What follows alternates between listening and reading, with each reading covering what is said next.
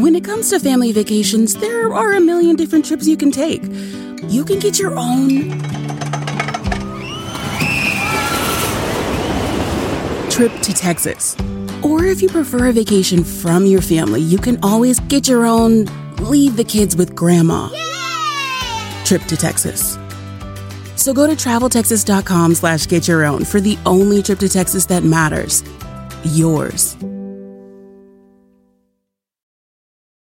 Travel is great, but planning for travel can be time-consuming and difficult. That's where OneTravel comes in. With OneTravel, you'll find everything you need to book the perfect trip. Flights, hotels, cars, transportation, it's all right there. With OneTravel, you can book online, via app, or even pick up the phone and talk to a travel advisor ready to help you make your selections. Visit onetravel.com/music or call 855-437-2154. Plan it, book it, live it. OneTravel. Grammar Girl here. This week, I have a quick and dirty tip for you about dreamed versus dreamt. A piece about why we drive on a parkway and park on a driveway. And finally, a tidbit about what I call the Brickin' Brackin' Buffalo sentence. But first, I have an announcement. I gave a TEDx talk about language change a few weeks ago, and now you can watch it on YouTube. Just do a Google search for Grammar Girl TEDx. I'll also put a link in the show notes so you'll be able to see it if you're listening on your phone or tablet. If you like the video, please leave a comment or share it with your friends. And now, an answer for the dreamers. A few years ago, a man named D. Chap wrote in and said, quote, "I was thinking about the words dreamed and dreamt. I've heard it used both ways and I've seen it written both ways. But it doesn't make a lot of sense to me about what the proper usage would be, if there is one. You don't say cremped when you're trying to say creamed, or the same thing with gleamed and glemped. You never hear those. So I was wondering what the proper usage was for dreamed versus dreamt." Unquote. The reason he's confused is that dreamed and dreamt are both allowable past tense forms of the verb to dream. Dreamt is the irregular form and is often described as the British version of the word. However, a Google Books Ngram search shows that dreamed is more common than dreamt in both British and American English. Still, dreamt is on more equal footing in Britain than in America. Dreamed is used only about 2.5 times more often than dreamt in British English, but about 7 times more often than dreamt in American English. You can use whichever form you prefer, but dreamed will probably look more normal than dreamt to your readers. And that was your quick and dirty tip. And now I have a piece by Eric Deckers. George Carlin once famously asked, "Why do we drive on parkways and park on driveways?" And the crowd went nuts. Of course, the crowd would go nuts for anything Carlin said, but that's not important right now. Carlin's razor wit notwithstanding, there's a reason we park on driveways and drive on parkways. A perfectly sound etymological reason, and one that you can use the 37th time you see the question on Facebook. According to the online etymology dictionary, the word way comes from the Old English word weg, W-E-G, which means road, path, or course of travel. It's also from the Proto-Germanic Vegaz, W-E-G-A-Z. If a street is named, for example, Pirate's Way or Broadway, it means the road may have once been a path. Or even better, a path used by pirates who sang show tunes. The word parkway is an Americanism created between 1885 and 1890.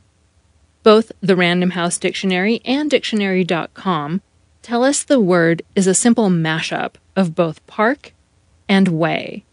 It's literally a path to or through a park.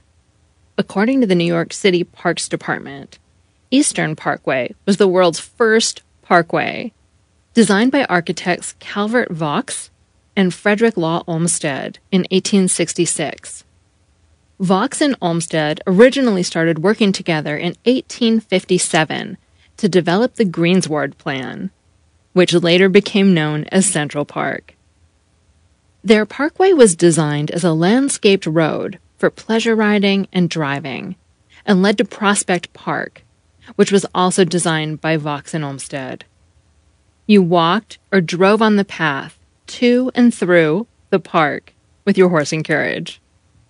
Their 2-mile design called for a 55-foot wide carriage drive between 2 pedestrian malls and 4 rows of trees. There were even side roads for delivery wagons. Eventually, the carriages and wagons were replaced by automobiles, and the paths were paved over, and they became major commuter routes carrying heavy traffic into and out of the city. While many parkways still maintain the landscaped median and shoulders, as well as its limited access and lack of pedestrian traffic, others only carry the name and lack any natural aesthetic or beauty. The name Parkway may remain, but rarely are they driven on for pleasure, especially during rush hour. But what about driveways? Those are so short you don't even drive on them so much as you slowly coast to a stop. They exist primarily as a place to park your vehicle, and to give heart attacks to fat guys shoveling after a snowstorm. Despite their relatively short length, driveways are named for much longer roads you could drive on. The online Oxford Dictionary says a driveway refers to a short private road leading from a public road to a house or other building. Like parkway, driveway is another Americanism. We began using driveway after the American Civil War, combining the words drive and way. While most driveways are small and short, nothing more than a concrete slab between the road and our garages, some driveways can be rather long, like those leading up to commercial buildings or the large country estates one finds in Downton Abbey. Another term for driveway is the word dooryard, which is used in New England, primarily in Maine, according to Martha Barnett, co-host of the radio show A Way with Words. Merriam-Webster's online dictionary says dooryard was first used in 1764, referring to the yard next to the door of the house. Just a couple of days ago, I found a tweet from Central Maine Power advising customers to stay clear of power lines while clearing snow from their dooryard. So while the rest of the country calls that concrete slab between the road and the garage the driveway, some of our neighbors in the land of the lobsters still apparently prefer the older term dooryard.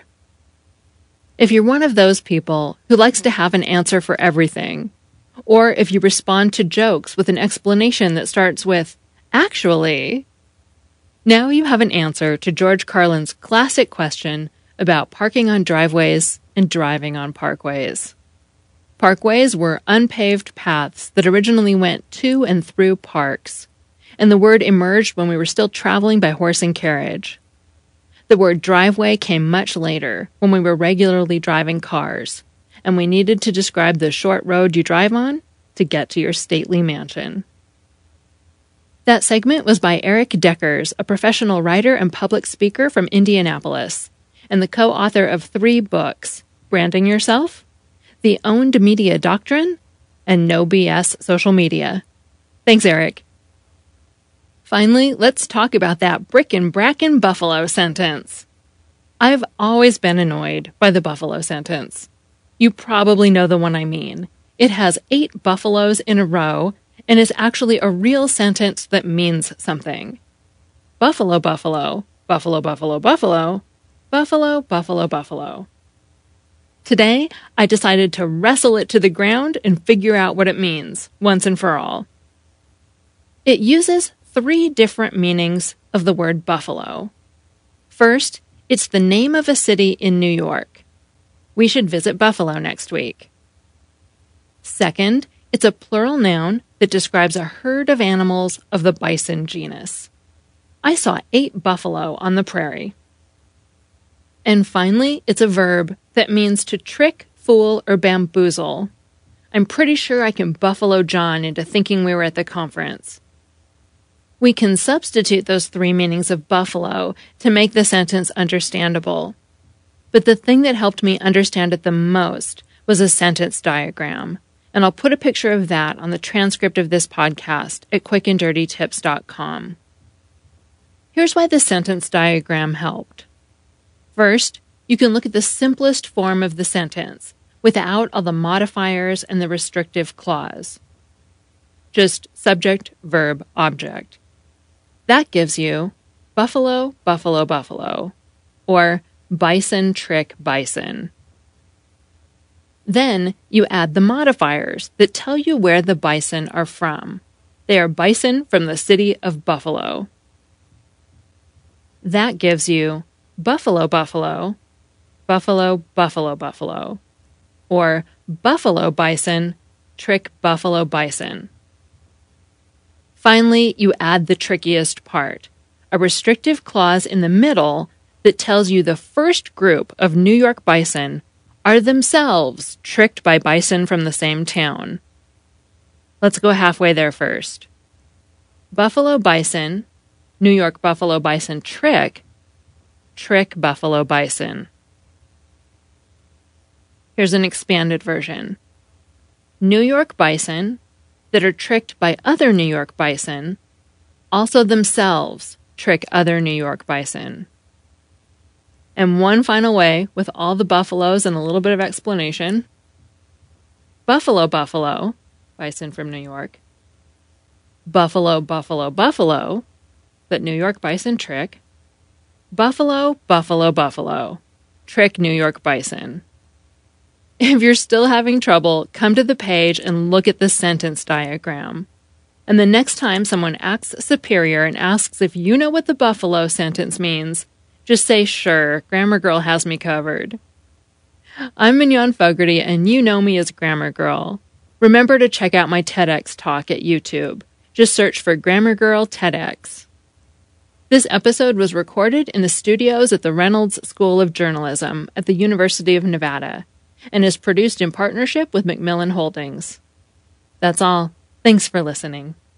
No matter what you're a fan of, Texas has the trip for you. There's the